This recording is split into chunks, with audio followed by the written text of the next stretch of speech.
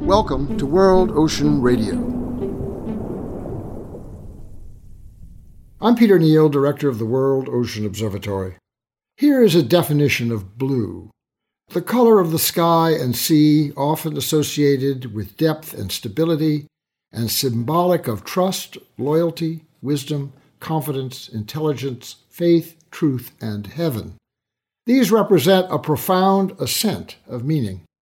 Most often these days, blue is used as an adjective to modify something else typically thought of in a context of land, social behavior, conventionally green, and conceived to expand awareness of a vast other part of nature not so well known and in danger of decline by ignorance and indifference.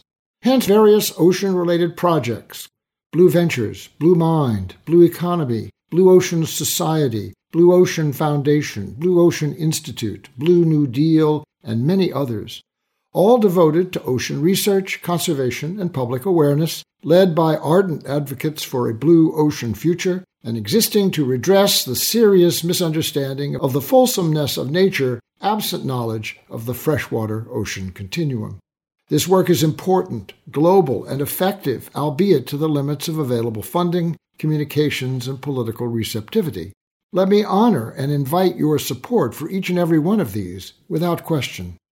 But I would like to consider blue as a noun, defined, the singular associations that are whole phenomena in themselves. Depth, for example, seemingly obvious as measured by ocean soundings in which the Earth's highest mountains are submerged. But deep may have no limit to its value, an infinite dimension that extends beyond our imagined boundaries of observations and experience. To go there is to explore without inhibition from either mind or body. Stability is another unexpected meaning. The ocean is considered a place of constant movement, a dynamic of tide, current, wave, weather, transportation, war, exchange, and other forms of human intervention. But within, below, there may be a stasis of invisible systems in the darkness, unseen, certain, nurturing, a place with the quietude of the womb, a place we all once knew but can't remember. Pure nature, then, as in the deep sea or deep forest, as wilderness, suggests that in the noun there is a place beyond the symbolic, escape for trust, loyalty, wisdom, for confidence and intelligence, for faith and truth. These each have bearing as values on human behavior.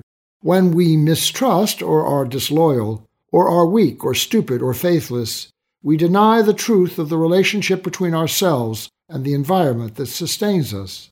Denial renders us lost and vulnerable to the surface, to the seductive, unnatural aspects of human society like excess, greed, class and ethnic division, inequity, and injustice.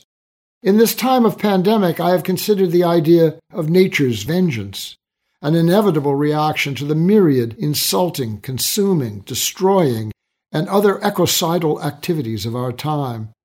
Does our behavior, known and selfish, merit any outcome but that in our dark place we drown? It is our natural predilection to survive. At bottom, we look upwards to see an ascending path of light, upward from death and emptiness, to pass through stages of meaning, shades of blue, toward redemption. We return to essential values so cruelly corrupted and denied to restore what we call civilization. Call it a passage to heaven, out of the ocean to the heaven that is earth, both land and sea. Our most fundamental freedom is to choose. Let's move beyond blue as an adjective, even as a noun. Let's express blue as a verb that drives transformation, regeneration, and renaissance. Blue will set us free. We will discuss these issues and more in future editions of World Ocean Radio. World Ocean Radio is a project of the World Ocean Observatory. Visit us online at worldoceanobservatory.org. World Ocean Radio is produced in association with WERU Community Radio, Blue Hill, Maine.